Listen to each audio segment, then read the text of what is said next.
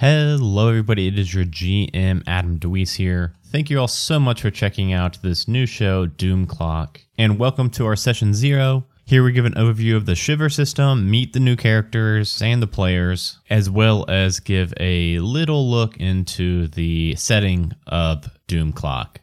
I wanted to hop in before I let you all get into the show and just give a quick schedule update. So the plan is for every one of our streams to be the first Friday of the month at 8 o'clock Eastern Standard Time, with the podcast release dates being a little weird because it's always going to be the second Monday after the stream and the fourth Monday after the stream.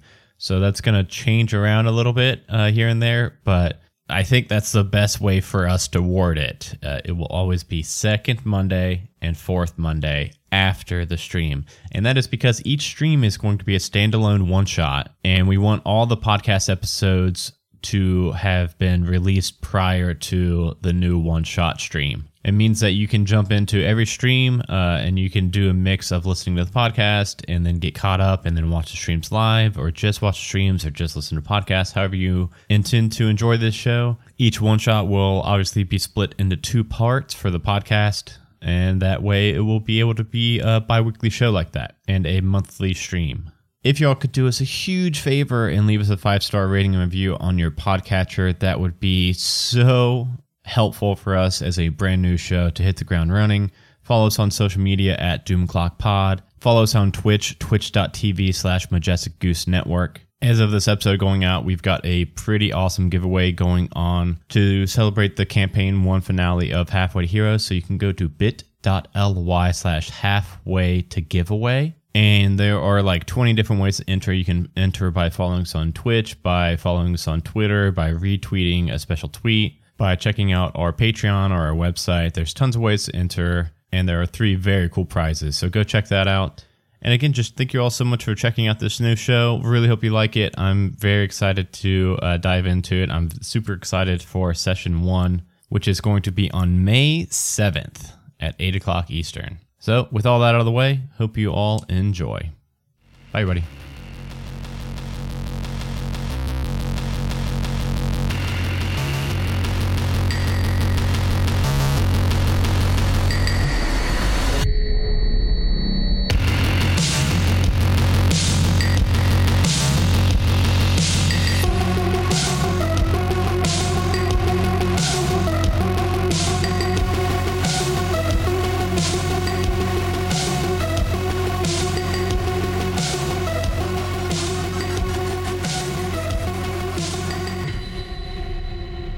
Welcome, everybody. If you don't know about what we're talking about with Survivor and Socialite, do not worry. This is going to be a Session 0 where not only do we give an overview of the characters, we give an overview of Shiver, because when I say Shiver is new, I mean Shiver came out 2 days ago. We almost were going to be using just the quick start, like free rule set for the system and for the Session 0. And them and us both made it under the wire with the system launch and everything. So don't worry about that. We'll also be talking about the setting a little bit, this world that we all are going to be making collaboratively. So first, I think a good thing is to I think we'll do a little bit of a system overview first, just so that when we get into everybody's characters, if they've got any kind of like special talents or traits, I think it'll make more sense if we know exactly like what that entails. So Shiver is the dice system boils down to 2 different kinds of dice. It has core dice skills and it has got talent skills. So the core dice skills are, the symbols are actually behind me right there, but they are, let me just pull up the sheet that I should have definitely had pulled up first and foremost. So they are grit. So grit, you can think of it as like strength. It's, anytime you got to do anything heavy. Athletic ability, climbing, punching, running. There is wit, picking locks, sneaking, stealth, sleight of hand, throwing objects, firearm proficiency. It's kind of like dex. Smarts is obtaining knowledge of your surroundings, improvising weapons and tools using computers and tech. Heart is persuasion, deception, performance, any action that is just pure charisma. There is luck, which is a little bit different than the others. Luck determines how naturally lucky you are, adds random boost to all of your actions, and anytime there's a kind of a gamble, it helps you there. And then there is strange, and strange, you use its magic, psychic powers, unnatural abilities.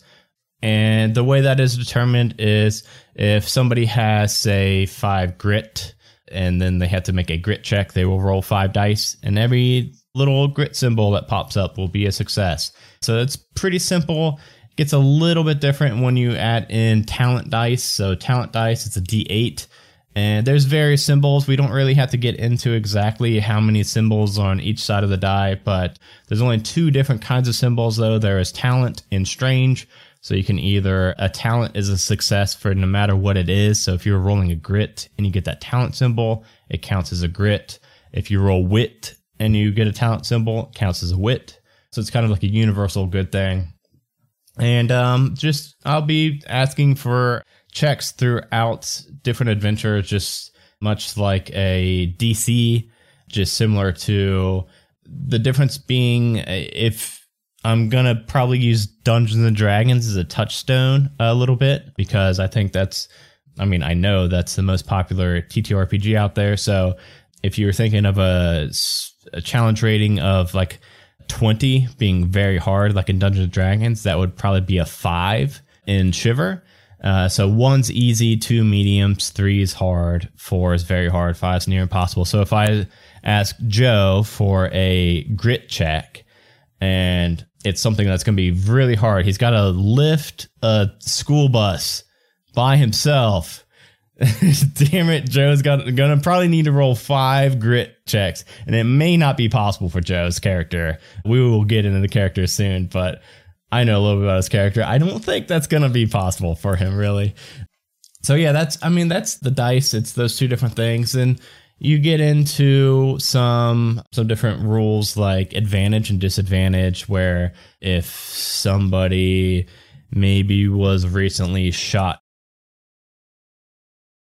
in their arm and they need to make a grit check to carry something, maybe they'll get a disadvantage where they will, if it's a minor disadvantage, they'll lose 1 dice in their core dice pool. If it's a major disadvantage, they'll lose a talent dice, or vice versa. If they're doing something that's very clever, they may be granted a minor advantage or a major advantage, and that's either getting a core skill dice or a talent dice. I want to kind of break this up a little bit so it's not just me just going over the system. I do want to make sure, because this is going to be an ongoing podcast and stream, I do want to make sure that the listeners know, what's going on, and whether they buy the system, don't buy the system, at least be able to understand enough. So I'm trying to hit like the high level, but I think with the dice out of the way, I think we can kind of now shift a little bit to some character development stuff, because I think that's going to be much more interesting than just me rattling off a bunch of rules. Who would like to start the character kind of interview with me process of talking about their character and what time they're from? Any takers? I guess I'll go. I'll do it. Oh, okay, Danny, you can go. All right. So, Danny. Yes. I mentioned what time you're from. We will be getting into the setting of this story in this session 0, this overview. But one thing that before we get into the character creation, we do need to let the audience know is that it is going to be a time traveling show. And these 4 members are all members of the Watch, which is the Worldwide Association of Conservation and Harmony. And they can be from any period of time. I actually do not know what period of time everybody is from, so this is going to be news to me as well. I'm very excited to hear it. But the current present true timeline year is 2101, but they can be from anywhere. So, Danny, where is your character from? What year, I mean? So she got picked up from 2018.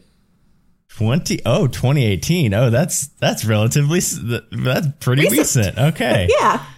I was trying to do some math for some reason in my mind. I thought it was 1918 or 1818. And then I realized, oh no, that was like 2.5 years ago. Yep.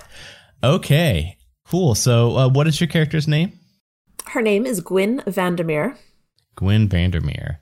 And before we get into any kind of character questions, what is for the character creation for Shiver, it pretty much boils down to 3 different choices. There is your archetype, your background, and your fear.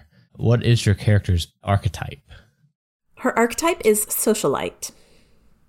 Okay. And can you tell me a little bit about that one? Because honestly, I haven't dug super deep into the character archetypes yet. Let me get back to that I know. page, so. Yeah. So my general knowledge of the characters. She is the charismatic one. The summary is problems sometimes need a charismatic touch to be solved, whether through kindness or compassion. This archetype dominates in all social situations. So she is a face. Gotcha. And okay, so for the backgrounds on the system, you can mix and match them a lot. What background did you end up going with for Gwyn? I chose the lawyer, and that one, let me pull that up. So are you like a legit lawyer from 2018? No. It's more sort of personality. Silver-tongued and quick-witted to the extreme, you can bamboozle and confound others with words and convince them that being on your side is the best idea. So, cool. I'm a talker. Okay. And what is Gwyn's biggest fear? So now this is one thing where fear is obviously... I keep saying that this is going to be the idea is for it to be kind of like a horror show, but me being so bad at horror, I've been calling it a comedy horror show because that's probably what it's going to end up being, comedy first and then maybe some horror. We'll see if I get better as it goes on. But that being said, with it being a horror show, we may get into things that even though we are trying to make it a horror genre, we don't want people to not be having fun due to real horrors and fears that they have. So we talked a little bit earlier about trying to make sure that we don't pick any characters' fears that are actual, like any kind of triggers or anything for anybody else in the party. I do think we only got one no, but if anybody other characters come up with one that somebody didn't think about, we may need to adjust those, because I do plan on using these fears for the character fears in the show. So what is Gwyn's fear? Well, it's one of the more ephemeral ones. It's not like spiders. She is afraid of abandonment, of being left alone. Okay. Yeah, that's something that could probably definitely play a part in an actual story that we go on. So cool. Okay, before we get into any of the other kind of things, I think it will help the most if we get those high levels of everybody's characters. And then from there, we can start to ask kind of some personal relationship questions and personal questions. Joe, you were also volunteering to go. What is your character's name? Eugene Gluck, also referred to as Pappy. Pappy? I think I'll remember Pappy the most, so I hope it's okay if I call him Pappy also. What year is Pappy 1932. from? 1932. Okay. All right. I'm ready with just 2 characters. I'm already really liking this this dynamic. What is Pappy's archetype? The archetype is Fool. Yes. The Fool. Can you explain a little bit about what the Fool does? Bumbles through life. I figured the less RP I have to do, the better. The easier. So no, the Fool does lean heavily on luck. They're not specifically talented in any one genre except for luck. Cool. That'll be fun. What's Pappy's background? He is the Drifter. Okay. Cool. Does that give... I forget. Do the backgrounds give any actual mechanical bonuses They give abilities. Some of them give abilities. Some of them give abilities. Cool. Some of them do give slight die bonuses based on certain situational things. I also, one thing that I don't know if I've actually got in my notes anywhere to point out, but there's also flaws for characters. Do backgrounds come with flaws? Yes. Backgrounds, every background comes with a flaw. A couple backgrounds come with 2 flaws. If you're, 2 flaws if you're nasty. We'll take a step back real quick. Danny, what's your character's flaw? My flaw is that I am a stickler for rules, and I'm wary of breaking the law. So, that may come in. Yeah, that might be a problem. Anytime we're doing something that could be considered criminal, all of my skill checks are at a minor disadvantage. All of them. Oh, that's gonna be so fun. Yeah. Cool. Okay. Yeah. Sorry, No, Joe. you're fine. I just realized that I had like I said, I didn't spend a lot of time in the character portion of this, so I'm leaning on you guys a lot for this. Sure. So, what does your background give you, Joe? Flaw and bonus. Well, the Drifter comes with street smarts for his bonus. That's the ability that I get. I get to add a talent die to dice pool when navigating. I'm not too keen on this particular flaw. We'll have to see how it works out, but the flaw is called Lone Wolf, and it says you fight your own way, and that usually means you fight alone, just how you like it. You cannot contribute to overwhelming an enemy. I'm not too keen on something that takes away from teamwork. Okay. I'm sure we can make with, I think there's quite a few flaws in the book. I think we could probably find another one that would work with Drifter. Because I don't think Drifter necessarily has to be, a loner. I can picture it more of wanting to, be like nomadic and wanting to wander and see places, but that doesn't necessarily make you have to be. Yeah, something more like Wanderlust, where I don't want to stay put, would be more something apt. I don't want to take away from the group as part of my flaw, if that makes sense. Yeah, we'll be able to workshop that a little bit and try to find, balance it out so we find a different flaw that fits it better and still makes sense flavor-wise and mechanically wise. And then what is your fear? My fear is chinchillas. Okay. You're going to make me work for this, aren't you, Joe? You're going to make me have to add some dang chinchilla somewhere. Okay, cool. You could expand that out to rodents if that makes it easier to you. But you know what's funny? For a good 30 seconds there, I thought chinchillas was chihuahuas. And I thought those were I thought that was what they were. Are they okay, so they're rodents. Yeah. Okay. Cool. Gotcha. Okay, so I might have what about like a chupacabra? Chupacabra? I mean, that'd be probably anybody who's scared of chupacabra. If I ever saw one, I'd probably be. Okay, cool. Cool. All right. Jeremy, Ernest, who wants to go next? I can go. Sure. What's the name of your character? So my character's name is Corsair Jones. Okay. And what year is Corsair from? Corsair is from 1956. 56. Okay. So we're getting about halfway to Gwyn now. Okay. Maybe a little bit more relatable. What archetype did you go for Corsair?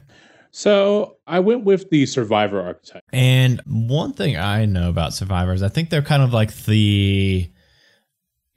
catch-all, right? Is that a good way to put it? Yeah, so survivors kind of catch all, but they have some deficiencies that other starting characters don't have. A survivor gets a +1 core skill in 2 separate core skills and talent die. But they also reduce a core skill, 2 core skills by 1, because they all start at 3, and then you add 1 but I reduce 2 of them by 2 because I'm pretty solid all around. So okay, and so that works out for me. So what background did you end up choosing for Corsair? So in Shiver, it's all these things are kind of guidelines as far as mixing background archetype. I actually chose the Experiment as my background from the Weird tree. I will say that Corsair is from Macomb County, Alabama. You can go look that up yourself. I'm not going to get into that too much. Okay, what does that background get you? It sounds... So the background, what it gives you is you are more mentally strong when things are trying to mentally influence you. Gain +1 talent die. Also, when things are doing soul damage, take half damage. Okay, yeah. I was going to get into damage types a little bit when I talk a little bit more about the boring rule stuff. Okay, cool. But the flaw there is when you interact with normal people, quote unquote, you actually lose a heart die for doing so because you're just so messed up from what's happened to you. Gotcha. Okay. So you may not be the first choice to chat with people when you're doing an investigation or something on a mission. Cool. Probably not. Awesome. And then fear? Yeah, his fear actually is definitely afraid of dying alone. Okay, yeah. Yeah, the fears can be anything. It could be environmental, animal, people, actions, objects, or abstract, like specifically dying alone. Okay. That might make me work a little bit to get that fear without, without your character actually dying or anything. Awesome. All right. And then that leads us to Jeremy. Jeremy, what is well, we already said your character name, but can you say it one more time just so? Yeah, so I'll be playing Theodore Copper. And do you want me to just go, or are you going to ask me questions? Yeah, archetype first, please. So Theodore is the scholar. Basically, like I said earlier, he's a big nerd. He's a little cowardly, pretty intelligent. But he is, as far as his background goes, Theodore is the scientist. And that is because he was born in Endicott, New York in 1891. And, in adulthood, his great step-uncle, Charles Flint, founded a little company called the International Business Machine, which is IBM. And he worked there through pure nepotism and, and the fact that he had a little bit of knowledge and a college degree. But after a while working as a computer technician at IBM, not even a computer technician, just an electronics technician, he got drafted into World War I in 1917 when the U.S. entered that. Luckily, he only had to serve for a little over a year before the war ended. But that's kind of what brought a little bit of himself out, and he wasn't as much of a coward anymore. And he also witnessed some things that kind of led to, let's just say he witnessed something he shouldn't have, and that's why maybe he was considered for watch. Okay. Yeah, and we're going to get into that too. So what year were you actually plucked from, Jeremy? So he joined watch in 1919, the year after World War I ended. See, the years and history and stuff. So one thing we didn't mention that I guess by now is probably pretty obvious, this is set in like our universe and world history wise. Obviously, it's going to be more in like the future, and then there's going to be time travel. But I am going to do my best to do at least a little bit of research for all these rescues. The plan is to do one rescue per episode. So we'll probably be starting around 8 o'clock Eastern every time, and it'll probably be, a few hours in a single one. But yes, so it is our timeline, but in the future. So I will try to stick to the years as best we can. What is your fear? So his fear is going insane.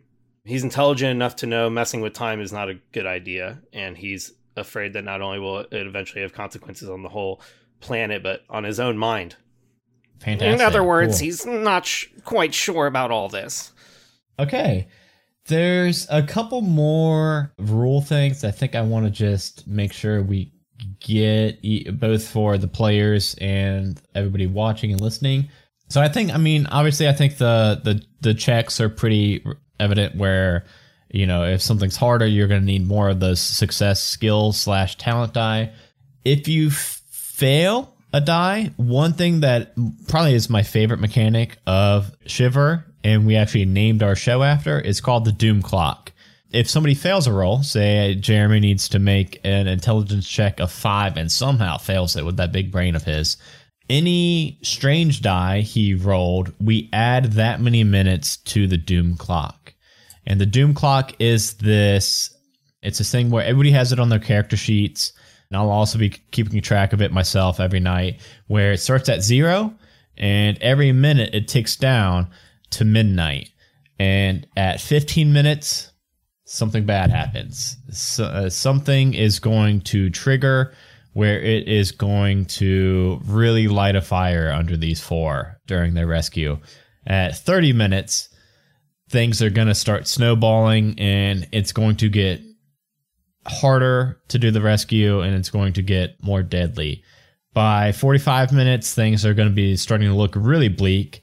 And then if it ends up hitting midnight, the person they're trying to rescue will not just like outright die or anything, but it's going to get really dang hard and spooky and hard for them to actually make that rescue successfully. And when I'm saying rescue, it's the main gist of the story is that they're going to be having to go back in time and save key important historical figures in a short window. So yeah, the Doom Clock is what we are named after, and it is probably my favorite mechanic of this whole system because I think it's going to add a lot of pressure to the player. So I'm really excited for that. Another thing, I'm just kind of scrolling down. I've got some things that are I don't think we really need to talk about, like combined skill checks. There's sometimes you might want to make like a smarts check and a strange check. We can get into that if it happens. Everybody has 16 HP. This is one thing I did want to talk about with you four. There are 2 different modes we can play this, and I want it to be completely up to you four. There is normal mode and there's nightmare mode, and if anybody doesn't want nightmare mode, we'll probably not do nightmare mode. So it's not as spooky as it sounds or anything, but here I am trying to scroll up for it and find the actual thing. Here it is. So everybody's got 16 HP, and if in survivor mode, if all 16 points are gone, then you're wounded and unconscious. Just, I mean, like D&D. And, you know, something could happen. Somebody could bring you back. But if on your character sheet, there are 4 different sections. There is weakened for 4 points, limping for 4 points, trauma for 4 points, and then dead for 4 points. If it gets filled up, if the box gets filled up with all 4, that thing happens. So weakened, if you take 4 wounds, you pick a core skill that you lose a point. Next one, if you get 4 more, your speed drops to slow. Next one, trauma, if you lose 4 more, you start to lose motor skills, and you either select a core skill in which you have a talent point and reduce that talent point by 1, or choose an ability which you can no longer use, or when you hit 16, you're dead, and there's like no coming back from that. I don't mind one way or the other, but this is a choice that is given in Shiver, so I wanted to make sure that you all pick which one you would like. Sorry if I just blasted anybody's ears. I realized I didn't have any tabletop audio on, and then I played it way too loud. So if there's any thoughts on that, survivor mode is probably, I mean, I don't necessarily want to see anybody die. So survivor mode gives a little bit more chance of that not happening, if that makes sense. But if we do die, and since we're not dead, like erased from existence, then we get to have a game of going back and grabbing somebody from somewhere else. Yeah, I like that thinking. So yeah. So the thing is, and the reason that your group was even brought together, and I like that we get to just kind of sprinkle in story stuff as we go. It wouldn't be a problem if, say, you needed to save Benjamin Franklin from he's the electricity guy, right? I think so, or at least I think he was kind of like kind of an asshole though, right? And like ripped off a bunch of people. Either way, I mean, say if Benjamin Franklin died and like somehow electricity never did get invented, if he died, it wouldn't be a problem for you guys to go back in time and save him. And just make him not die. If somebody else was using time travel and like messing with timelines, it wouldn't be a problem to go save it. However, this creature, Ernest said, I'm not saving Ben Franklin. We don't have to save Ben Franklin. However, if this thing, this group, these people, these creatures, whatever this is that are killing these people, it's completely wiping them from history. So if something did kill Ben Franklin, one of these things that you guys are tracking, it wouldn't be like you guys could go back just the day before, like warn him like, hey, this thing's going to come and kill you tomorrow. It's completely wiped from everything and everyone, and even the business, the watch. You guys wouldn't even know about this person anymore. It's completely gone, and it's different from just having them die and you guys be able to save them. So that's another thing. It's kind of an overarching mystery of what this thing even is that is wiping them from existence. But if, say, you four went back in time and Jeremy... Wow, thanks, Jeremy, for that extra life donation. If Jeremy did get killed by, say, like a crossbow, you guys may be able to tweak that one way or another and adjust that. I don't know. We'll have to see exactly how fucking convoluted we can get with this show, which I'm really excited about. But all that aside, yeah, I don't mind either way if we do the survivor mode or if we do the nightmare mode. I kind of do like the effects of nightmare mode, but maybe just not dying instantly. Like, I kind of like that, if you get 4 damage to you, you pick a point to lower a core skill. If you get 8, you drop to slow. I think those are kind of fun, but I don't really like that you're just like dead at 16. Yeah, let's bleed out and say things and then die horribly. Yeah, I mean, and the thing is, like, you can, especially like, I think Jeremy's character will be really good at it. You can make smarts rolls to like try to stabilize somebody and bring them back. So I mean, there's ways to do it. So how about that? Did you how want about me to tell you what do... my character, like what his abilities do, the flaws and stuff? Yeah, let's do that. Just because what you said made me think of what his ability lets him do. So he does actually get to do things with smarts rolls. He gets to re-roll them if he fails outside of combat, but only once. Outside of combat. So if I'm making... Does it say once? No, it just says... I'm just saying, because sometimes it will say, like, and I just found out about this reading a little bit today, sometimes it'll say, like, once per Doom quarter, and that's, like, once per 15 minutes of the Doom clock. Oh, okay. So mine says thinking outside the box. Quarter. I like that. Oh, that's so much better, I guess. If I fail a non-smarts check outside of combat, I can reroll any smarts symbol rolled to try and succeed. Okay, so if you're going for anything other than a smarts check. Right, but my flaw is called calculating, which I'm always just calculating things, so I'm not really paying enough attention, and I'm not super good at social interactions anyway, so when I'm trying to like read somebody or see if they're lying or like guess their emotional state, I'm not very good at that. And so it says that I lose a heart die anytime I'm trying to do that. We are really relying on you, Danny. To like yeah, Danny's gonna say words. Cool. So is everyone cool with that? If we do the status effects, but when you hit 16, you don't die. You'll drop unconscious instead. Yeah, that sounds good to me. Cool. Okay. Yeah, a couple more high level things. Combat's pretty easy. I may do a mix of these things. The core rules is that everybody's either fast, medium, or slow. If for some reason, if you all like set a trap for somebody, you would be in the fast initiative. If it's just you and these people that you're fighting, just come to a head at the same time, everybody would be in the middle initiative. If one of you, if like somebody's like trying to carry somebody else, or there's some kind of detriment, you guys would be in slow. So if everybody is in the same initiative, it's kind of like Monster of the Week, where it's just everybody kind of can go whenever they want, whenever they've got something ready in that window. Sometimes, if it makes sense narratively, I may do what's called free flow, where there's not fast, middle, and slow. It's just like you all are acting, and whenever it makes sense for an enemy or a monster to act, that enemy or that monster will act, and then you all can act. And all that means is for a combat roll, you all get a move. Everybody's movement is normal, which is like 30-ish feet. We won't get too bogged down in like distances really, unless it gets like really crazy. And then you get an attack and an interact. An attack is like using a weapon to actually do an attack. And an interact is really anything you guys can think of. We can get really, I'll probably be really loose with what you guys want to do for an interact. And if you don't take an attack, you can take 2 interacts instead. So yeah, that's really as simple as combat gets. If you wanted, if Gwen wants to hit a zombie with a baseball bat, Gwen would roll. Every weapon has a different die associated with it. So like a baseball bat would be grit.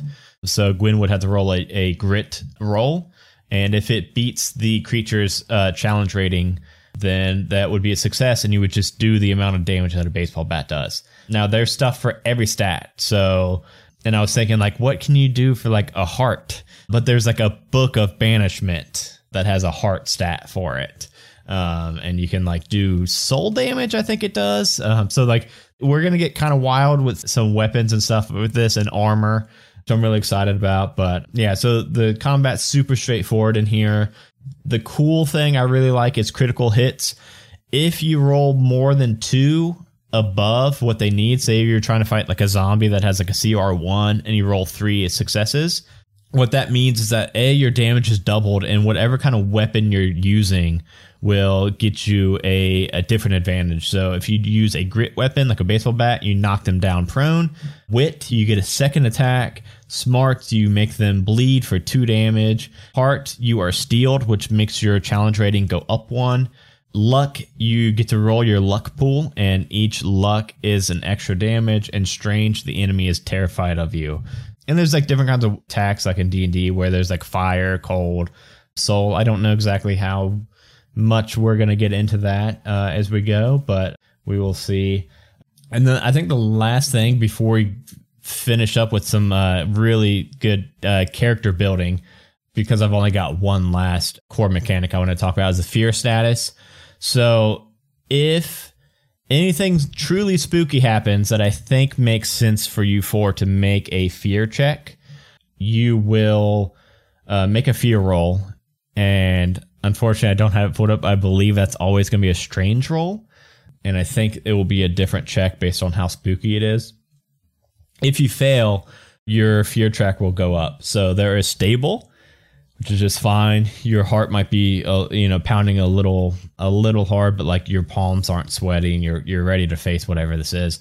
If it goes up to afraid, you temporarily lose 1 core skill point from every core skill. So that's smarts, grit. Yeah, that's hard. That's bad. That's if you're afraid.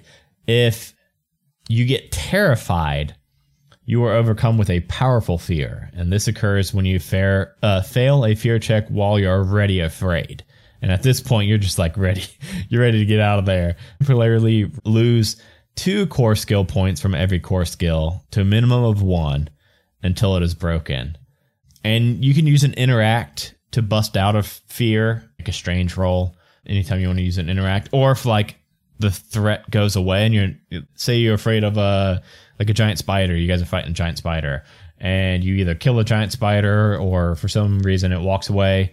After a little bit of time, you guys would chill out and not be terrified of it anymore. And yeah, I think I didn't want to get too like bogged down in the weeds for the mechanics, but I think there was enough high level stuff that we needed the listeners and you four to know about before we get started. But now I'm ready for the fun stuff, the character stuff. Yes, tier 1. Yeah, you should all be like level 1. I don't know exactly how the leveling works in this system. Oh yeah, I can talk. Cool. I can talk about that. I would love that. Yeah, so in Shiver, the director, who is the storyteller, game master, they're called the director, which is I think is really cool because of the cinematic sort of style that Shiver has. So as our director, Adam would decide what our starting level is. 1, the maximum level in Shiver is 15, and the starting level is 1. So when you make your character, you start off with your archetype and your background.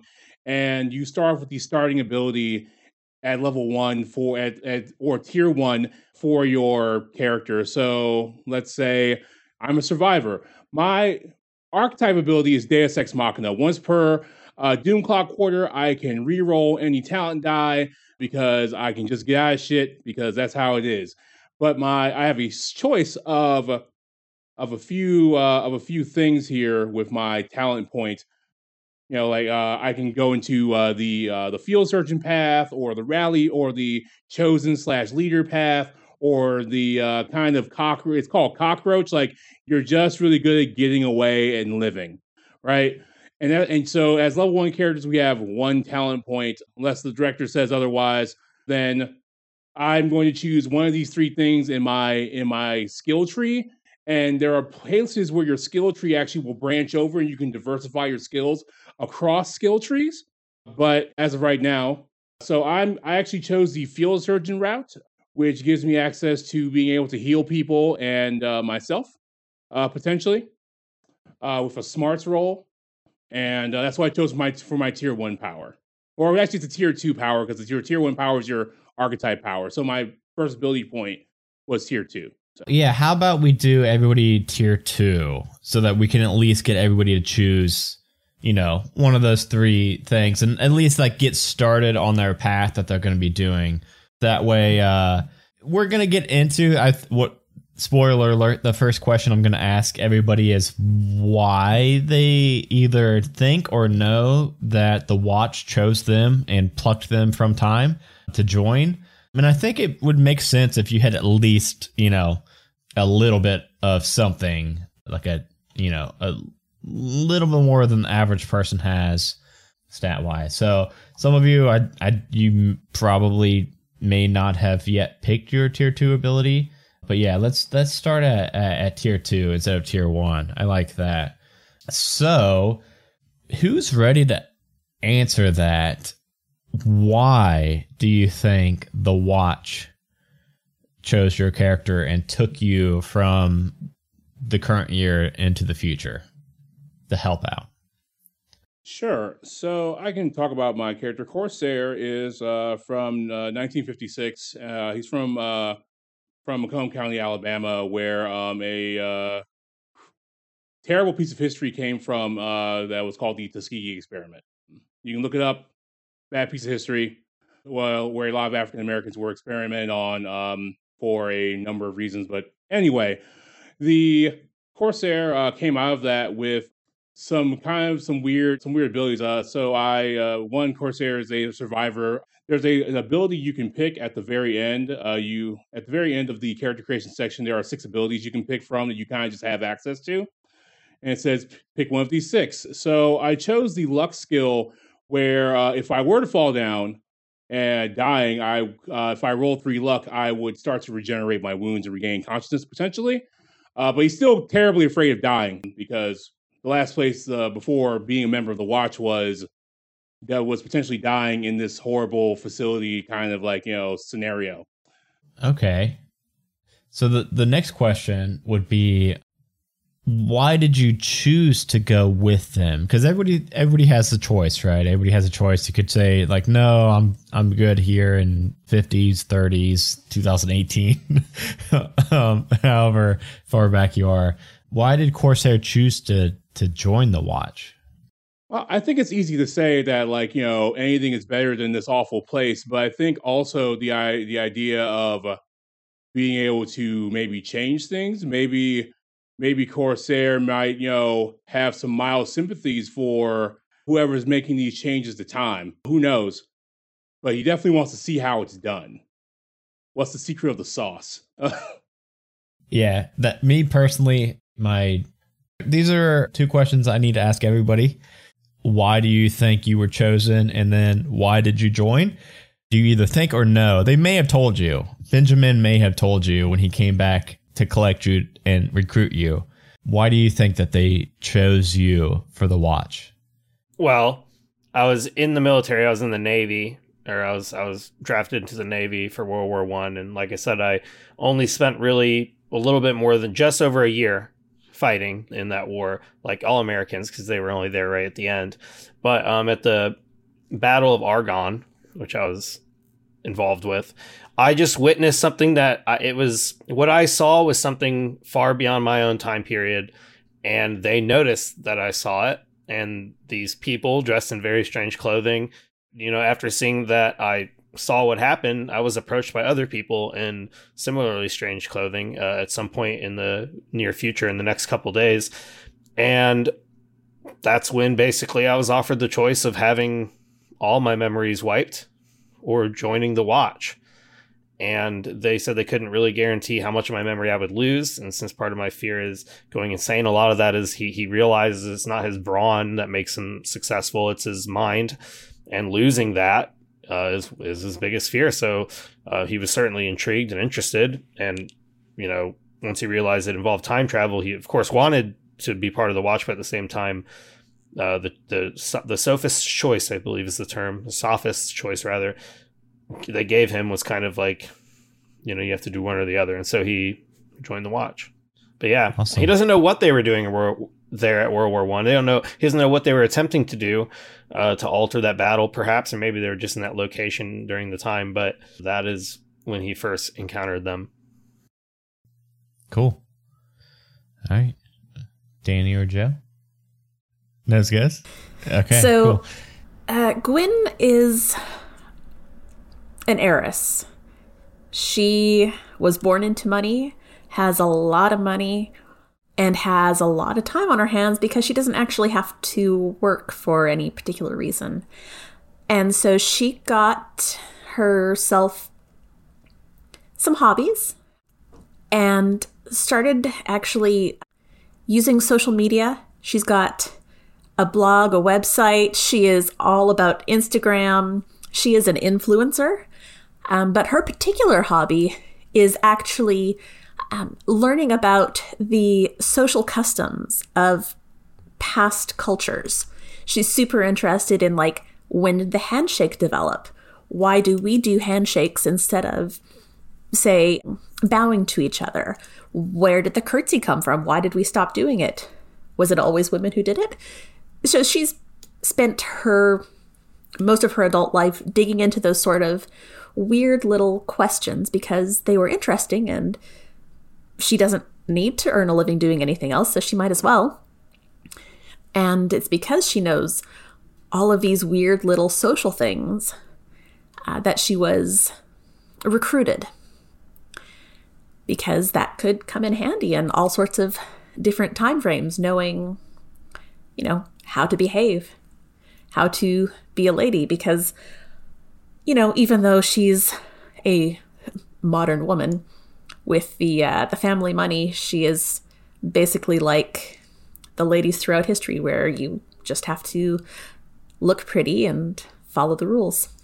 I keep continuously forgetting you're from 2018. 2018. You started mentioning blogging and stuff. I was like, awesome. All right, yeah, so I think that, I mean, so why did you decide to go with them? I think your answer kind of expounds. Mostly it just sounded like fun. It would be great to see these things in person. Yeah, I think your answer kind of built on towards that. Joe, why do you think you were recruited, and why did you join?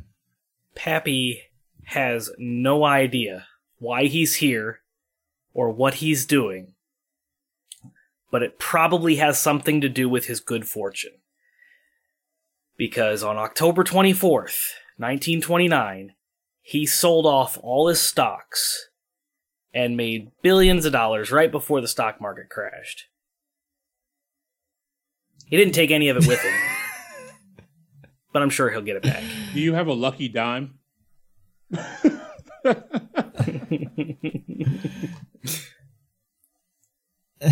Maybe. All right. Are we talking me? Are we talking me? Or are we talking Pappy? Talking about Pappy. Does he have Scrooge McDuck's lucky dime? You know. Okay, cool. So it's pretty much luck, and then I think just your drifter nature just decided to. Yeah, just the chance to see other places and then other times. Like I could see Paris in 5 different time zones. Heck yeah, it's awesome. Okay, I think so. I got a couple more character questions, but I also think that it's probably a good time to just take a real short break. I'll play the prologue again on the Be Right Back screen, and then then yeah, we'll be right back, and we will finish some character and relationship questions now, because you four have now hung out for about a month at this headquarters that we also need to decide exactly what this headquarters is, where it is, the kind of logistics of it. We're going to build that together, and then we will leave on a hook for the very first time rescue and what time period we'll be going to. And I'm really excited for that. So everybody, we'll be right back in like however long everybody needs, but it won't be long. Welcome back, everybody. Real quick before we get started, a couple of housekeeping things. This episode is sponsored by Abide Asteria. If you have not yet, go and check out Abide Asteria. It is a completely free, 100% free tabletop RPG that's brand new. It is playable, but not, it's, I think they're calling it beta. I think it's the term that they're using for it, but it's 100% playable. You can go to abideasteria.com. That's right below me. It is a TTRPG system that uses just a standard deck of playing cards, standard deck of 52 playing cards. So no matter what, you've got everything you need as long as you've got that and an internet connection, because it is all web-based. You don't even need to make an account. You can go right to that website and log in, and it's kind of like sci-fi meets fantasy. There's space dragons and all kinds of fun things. And next weekend, Neo, one of the creators, will be running a one-shot for it during our Extra Life 24-hour charity event Saturday morning, pretty early in the morning, so you'll have to wake up early to come and catch it, but it will be worth it.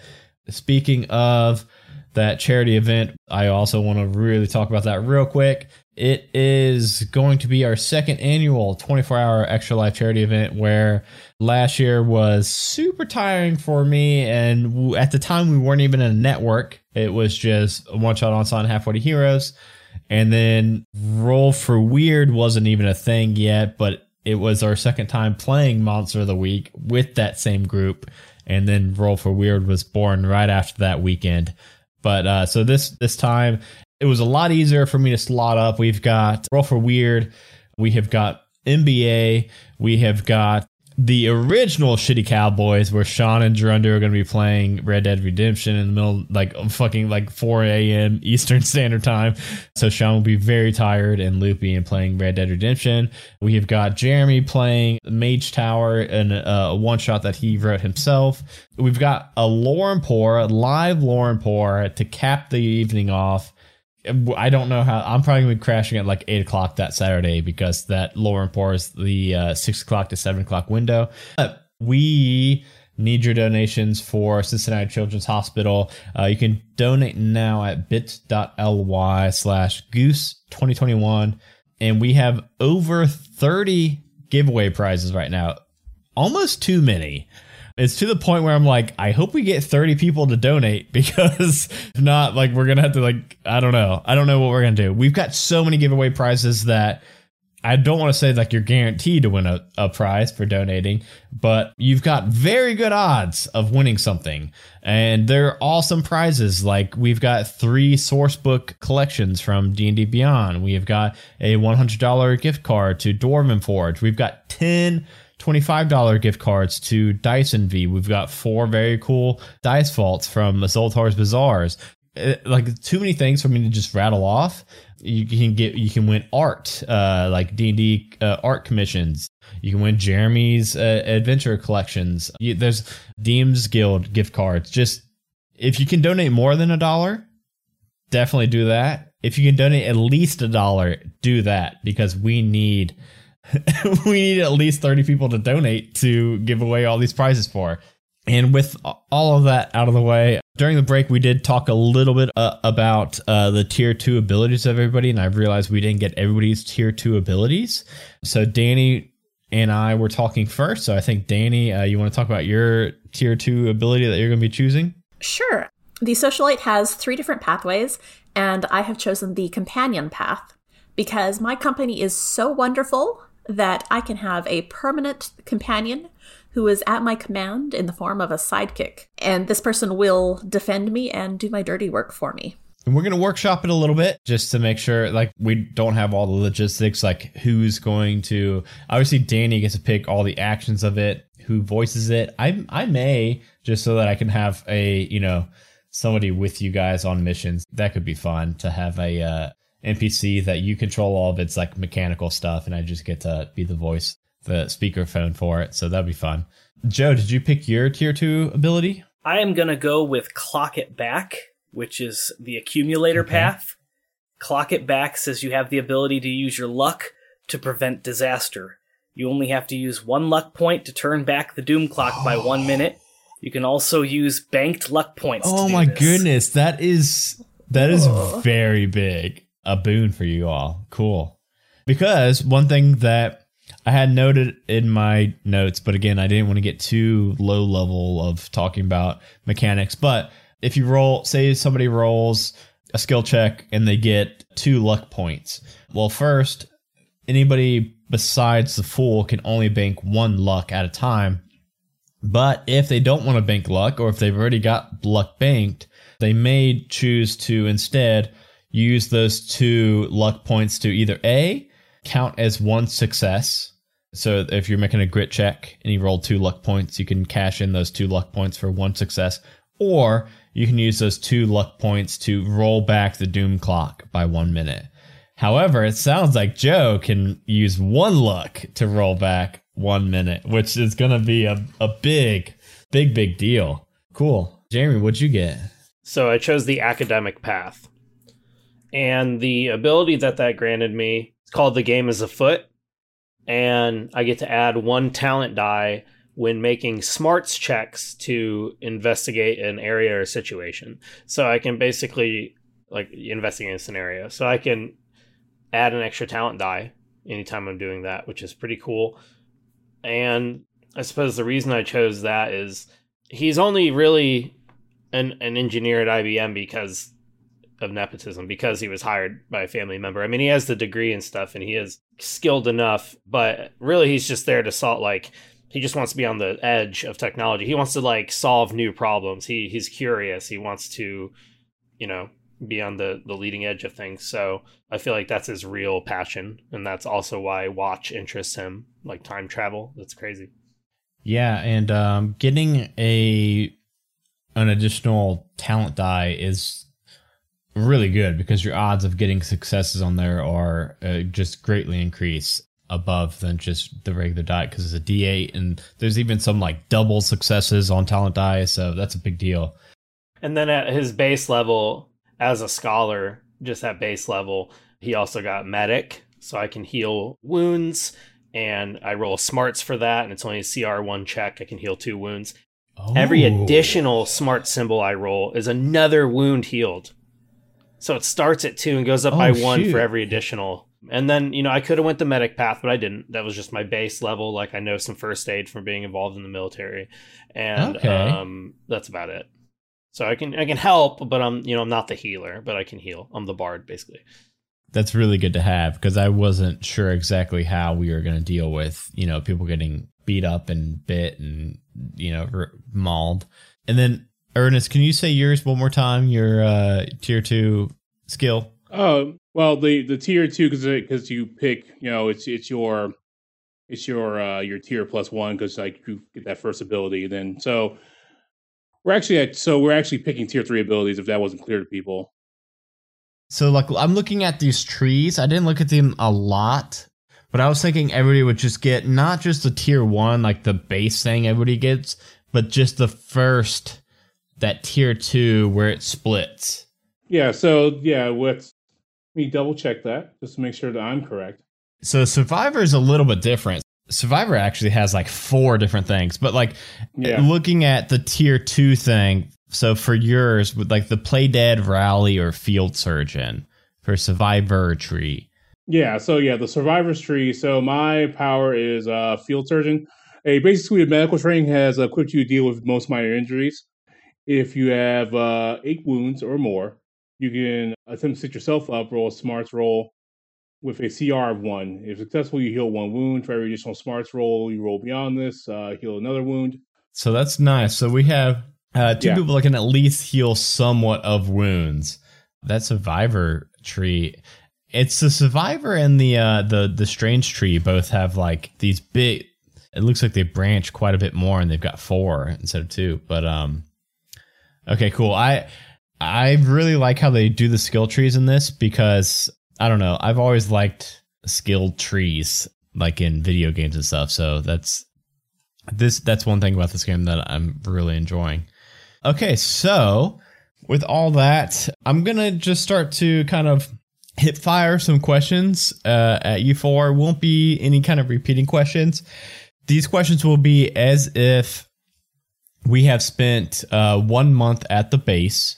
We will, as a group, all build the base together here right after these questions. But let's see. We'll start with Joe. Joe, where was your character born, Pappy? Because I know you moved around a lot. Pappy did move around a lot, but he was born in New York, New York. Okay. Born in New York, New York. Jeremy, what did your character leave behind? Well, he left behind a family. He was married. Not a family. He didn't have children. He didn't have children, but he left behind a wife. You were married and you still just, I guess, I don't know that he... of time travel. Yeah, he probably figured, well, I can time travel back. I got all the time in the world. Okay. Whoa. I'm really glad I asked you that one. Danny, this one's pretty light. What is your character's favorite food? Oh, there's this great little Thai place. The food is just gorgeous. I've got pictures of it all over my Instagram. So I think I'm going to have to go with Thai food. Yeah. Thai food. Ernest, what is your first memory of Pappy? I think that I was trying to get something out of this crazy vending machine on at the watch, like the watch break room, and it got stuck. And Pappy just walked by and like 5 donuts fell out. And my mic just spikes. Yeah, he just 5 packs of Hostess donuts, whoever, just fell out. And Pappy's like, "Oh, great!" and just walks by like it's no thing. Like it happens all the time for Pappy. Like it's just like a daily thing. Like oh yeah, here's a Pappy donuts that just fell out the machine, and he keeps on walking, and the chips the chips I actually wanted didn't fall out. So I'm like, damn, Pappy, damn, like all this, you couldn't have just like got me my chips. Well, it's probably because it was Pappy's favorite food, so it fell because of Pappy's luck. Yeah, you just got a bunch of cupcakes and donuts though, so that's great. Jeremy, what do you and Gwen have a mutual weird love of? You being from not even the 30s, you being from the teens, right? You were like 1919? Yeah, 1919. Is when you were plucked from? So yeah, you being from 1919 and then Gwen being from 2018. What's something that you both have discovered that you have the same weird love of? France. It was the only nice thing that I got out of World War I was being able to go to France. So you and of course Gwen's, well traveled and definitely been to France. Tanya said Betty White. That's a close second. That's a second. That's a close second. Hard second. Oh. Let's see. What do you admire about Corsair, but you would never tell them? You're just not that close. You just would never tell them. We've only known each other for a month. Their love of sugar. It's totally wrong, but because of that first memory and he was eating those donuts, that is something that he is convinced that Corsair loves sugar just like Pappy. And So what I'm getting is Pappy really likes like Hostess donuts and sugar, and that's why with your abundance of luck, you walk by the vending machine, a bunch of them fall out. And because Corsair collected those donuts, you assumed that he likes sugar just as much as you do. Okay. Cool. Let's see. Horsehair. What is a great kindness that Gwen did for you that Gwen doesn't even know about? Gwen doesn't even remember, but you'll never forget in this 1 month.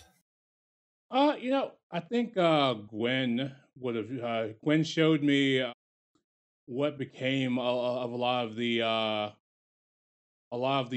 poets of the Harlem Renaissance and like other things. Like, oh, look, you can just look up poets on like the internet and see what they're doing and listen to recordings. Like, what? Because because even though I chose this new life, all those people are gone. All those people who influence a movement are gone now, and they've made their mark on history. And Gwen's like, here, you can just look them up. They're right here. Here you go. Yeah, and I'm guessing in 2101, the Wi-Fi signal is real good. We hope. Speaking of being in 2021, let's get into actually building up this base. I've been referring to it in my notes and stuff as HQ or the headquarters or the base. But like I said, I want this to be kind of collaborative. So I know in our Discord chat, I mentioned a couple places that I kind of had in mind, but is there anywhere that you four think that would be a really cool, because you got to remember, everybody that listened to the prologue, time travel used to be a thing.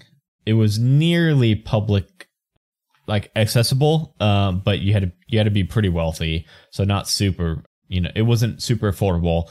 But then things started to really just go haywire, and governments and corporations kind of teamed up because they realized that, if this wasn't stopped soon, the universe was at stake at that point because people were kind of doing whatever they wanted. So this corporation went back in time and supposedly stopped, through a series of events, they were able to go back and completely wipe out from point A to B to C to D the chain of command that kind of led up to time travel being invented. They said, of course, this corporation, this unnamed entity other than you all being members of the Watch, kept their own means of time travel for kind of worst case scenarios and to be able to use it for themselves. So it's got to be a secret location because they don't want anybody else to find out that they do still have access to time travel. So I threw out a couple ideas, like either like in the ocean, satellite, Mars, Venus, unless you guys got like a different kind of place you think would be really cool to have a base. But this is going to be kind of like your guys' hangout / headquarters for in between missions. So I think it makes sense that you guys also have some input on this. Well, wherever it is, it has to have a really close location to Thai restaurants. Well, right? We're going to get into that the very next talking point, but this is a very well accommodated base. We will also be building out the base here in a minute. So step 1, location. Step 2, whatever we want in the base. So we could be in the middle of the ocean, but still have Thai food. We could be on a satellite and still have Thai food. But it's 2100. 2101. And it shouldn't exist. In our modern time period, it's not allowed to exist. It is not allowed. Time travel is completely banned. By You're who, not though? allowed to do any kind of... Us? By all the world governments and everyone. So it's not like we're the ones who this, banned it. Yeah, well, the thing is, it was corporations and governments worked together because they both thought it was in their best interest to ban time travel. Well, we told them it was in their best interest. And this is a corporation that has this, though, not a government. So we clearly were part of the banning efforts and said, hey, yeah, but it's bad. But for us, it's cool. Yeah. And then you four are there as like the fixers for this new anomaly that has recently started happening. Because apparently something else also has access to time travel. because, people that were existing all of a sudden aren't anymore.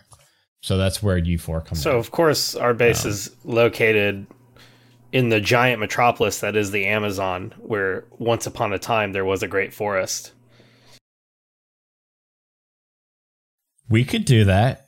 Oh. Amazon, a metropolis forest is completely gone. It took 80 years, and now it's gone, and they got the city they wanted, though. There is a highway there now.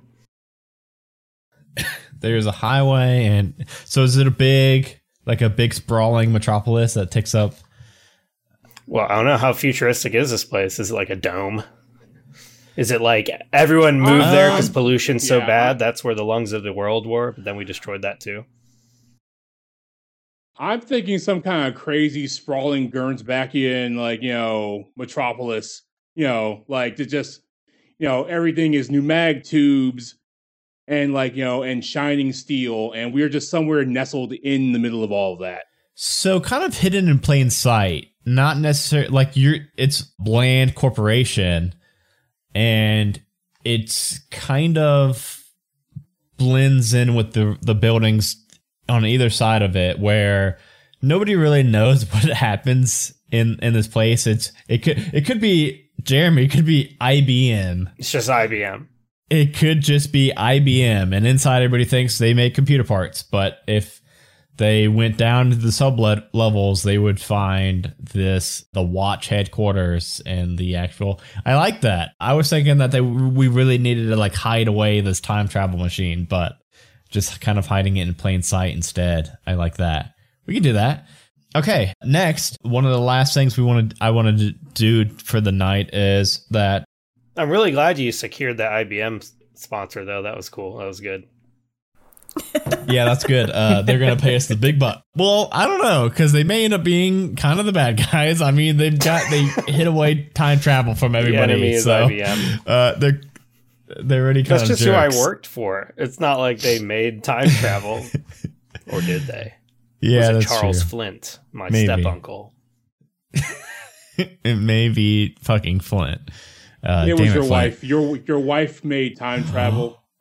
Oh, after you were plucked from existence, she tried to invent time travel to say. Oh, They thought I was kidnapped.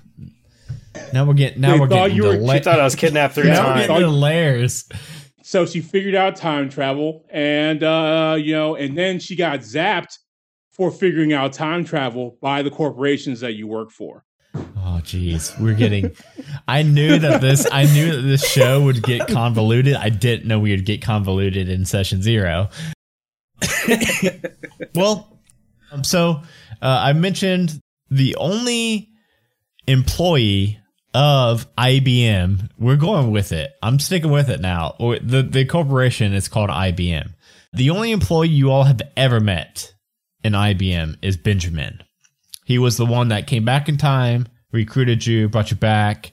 Do I know showed you to this that it's IBM? Am I wait, that place I worked 2 Yeah, years ago you wanna do turned that? into the corpos. Basically, they are the big bad Do you want? corporation, IBM. I think that could be fun. I think that could be fun. I mean, none of us own giant companies. Yeah. We don't need IBM.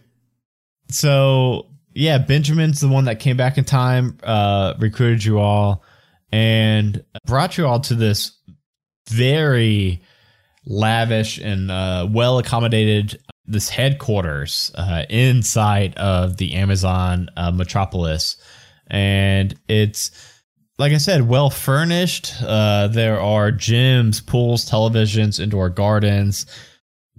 We can build up this place as much as we want. And knowing that, where would you all be hanging out on just a regular day in this base, waiting for, your call to action? Do we have a costuming department? There is. I feel like I'd probably spend a lot of time there trying on outfits from different time periods and taking selfies. Okay. Yeah, so you're in this room that has rows and rows of apparel, and it's sorted by century. Yeah, by century. So you can kind of go by it, and this room is massive. So it goes all the way back down to, the BC eras. It's actually one of the largest, probably the largest room in the entire headquarters, because they really had to accommodate a wide variety of apparel so that you all can fit in without, causing any kind of butterfly effects if somebody saw you all wearing like denim jeans in, the 100 BC. So yeah, you and we don't really have your NPC yet, do we? His name's going to be Caleb. Okay, you and Caleb. Oh, it's close to Clancy. You and Clancy, or geez, no, not Clancy. You and Caleb are looking through what time period of clothes are we looking through right now?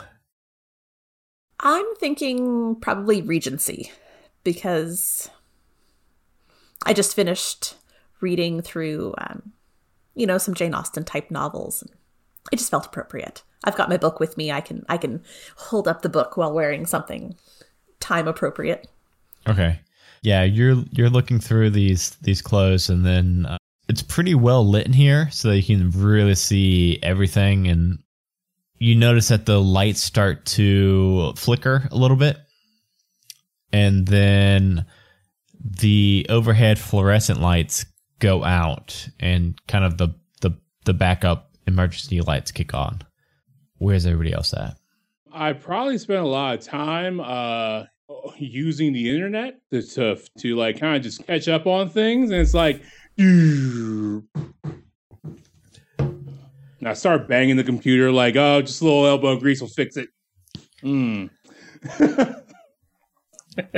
Yeah, so you're in the, it's kind of like a library, half book library, half just a bank of computers where anybody can come and research whatever they need to. And you're Googling around trying to get caught up on the last 100 years about. Yeah, I'm peck typing because I'm not quite used to a keyboard. Like a typewriter was one thing, but this thing is weird. So I'm still kind of peck typing because I'm kind of afraid of it. Yeah, and while you're, I guess Google would probably still be a thing. While you're Googling the goggle, all of a sudden you see this like 8-bit digital T-Rex pop up, and it says internet cannot be found. And we'll go to Jeremy or Joe.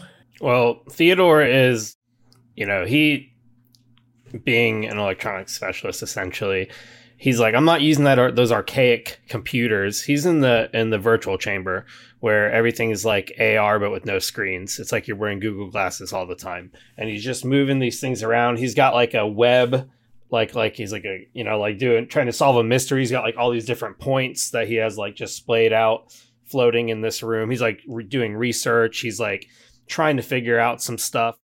Him, if it's only been like a month that he's been part of this corporation, I think he's like still kind of obsessed with the hell that was World War I, and maybe like, how could I stop that from happening without ruining everything? And that's what he does in his free time. And I guess he would experience the same thing. Like when the internet goes down, all that really kind of stops working.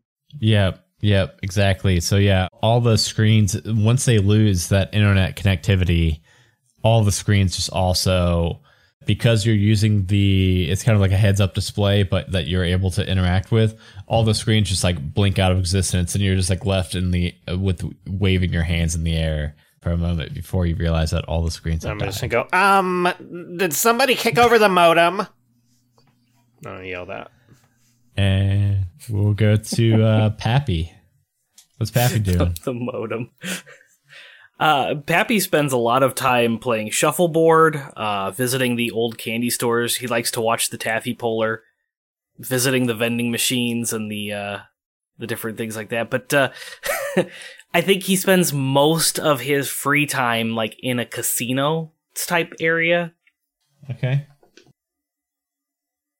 Slots or poker. Jeez, or okay, anything Pappy, like any game of chance. I was gonna say you're probably pretty good, Pappy, at games of chance, aren't you? I wouldn't say I'm good. Perhaps just a bit lucky. A bit lucky. Yeah. So Yeah, so this place, they really want to make sure that with you four having to hop through time and they know that you're going to be facing life or death situations a lot, they really want to make sure that they keep your, not only your physical health up, but also your mental health. So they really wanted to curate this entire base to fit all of your guys' needs and be able to really get your decompressing time down. So Pappy, you've got this pretty well made casino, and it's got a lot of automatrons, and just for the craps table, there's not a robot or anything like that, but it's just a screen with an AI that's able to, let you know if you won or what you won. And it's got these animatronic rotary arms that can pull out and pull in the chips if they win. And right as you're playing some craps and you roll, and it's the come out roll, and you can just tell, you see the dice rolling back and hitting 7. And right when that screen starts to display the winners, it goes dark. And then blue lights around the room light up. And it's for all 4 of you. Blue lights are going around the room. And on day 1, you learned that Benjamin taught you that, or told you all that. Blue lights mean meet in the command room. You've got a mission. So making your way all to the command room, you see standing there in the center with this table with these maps, actual physical handheld maps all scrawled around the table. Benjamin looks at you 4 and says, "Okay, good that you all finally got here. We got a live one for you. Hope you all are up to your universal vaccinations, because y'all are heading to 1215 AD. And I think with that, we will call it a session 0. So yeah, next month, everybody, we will be heading back to the medieval ages, 1215 AD. Everybody, we will be starting in this base still, and everybody will get to equip themselves. We will have everybody just pick from that armory any kind of armor, weapons that they would like that would be fitting for that time period. So I'm excited to see what everybody chooses, because the heart, Danny for Gwen, I'm not sure exactly what kind of weapon we come up with for a heart, but should be fun. And I am very, very, very excited to see this group of 4 people on their first mission next month. So I would like to go around the table again, just have everybody talk about anything they want to talk about, plug whatever they want to plug. We'll start with, I forget where we started last time. Joe, what do you want to talk about, Joe?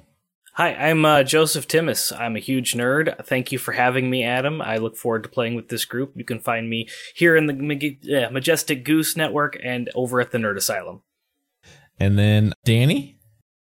Hi, I am Danny. You can find me pretty much all over the internet as Danielle Lenoir, and definitely hang out with the Majestic Goose folks. And I will be playing along during our 24-hour extra live stream and baking cake. So keep an eye out for that.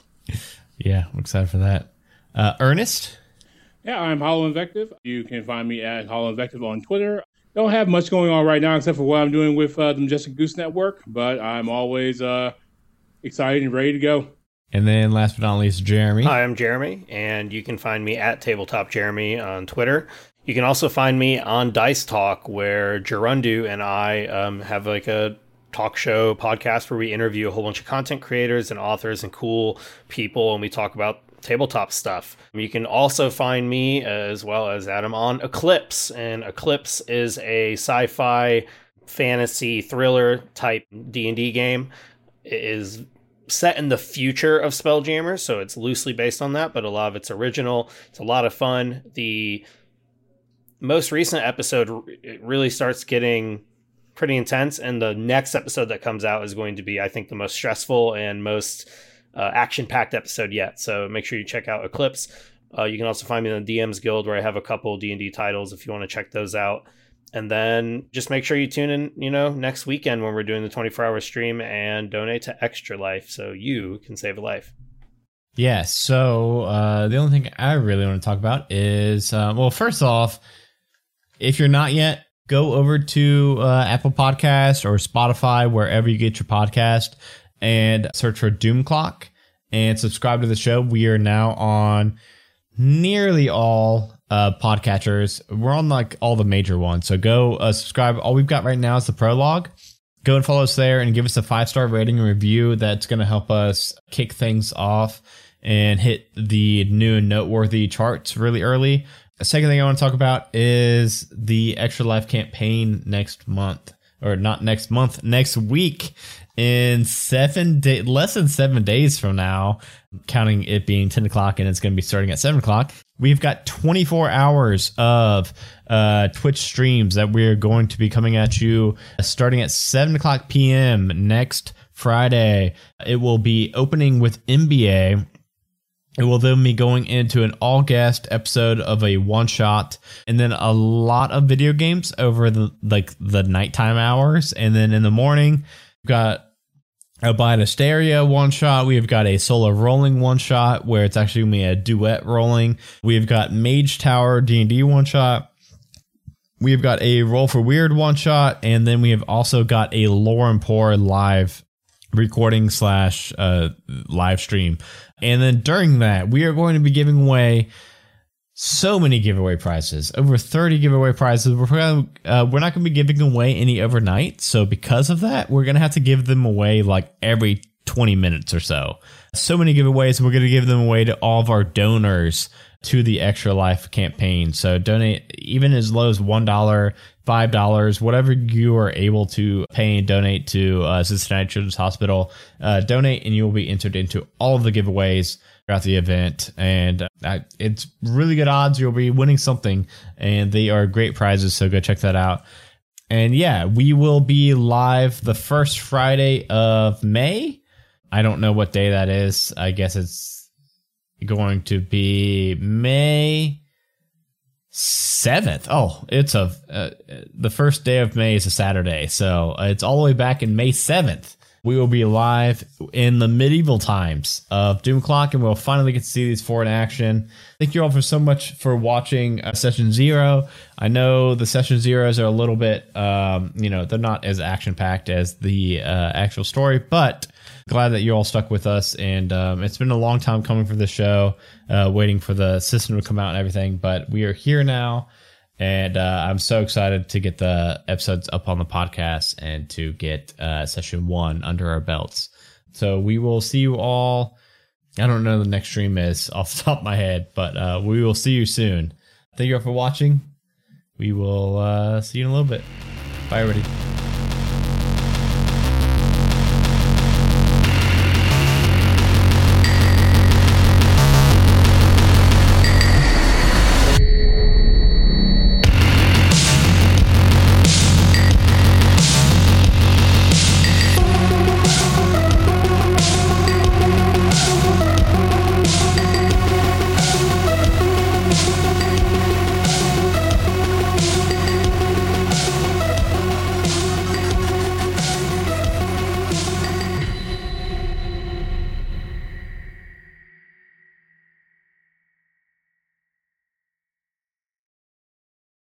A Majestic Goose podcast.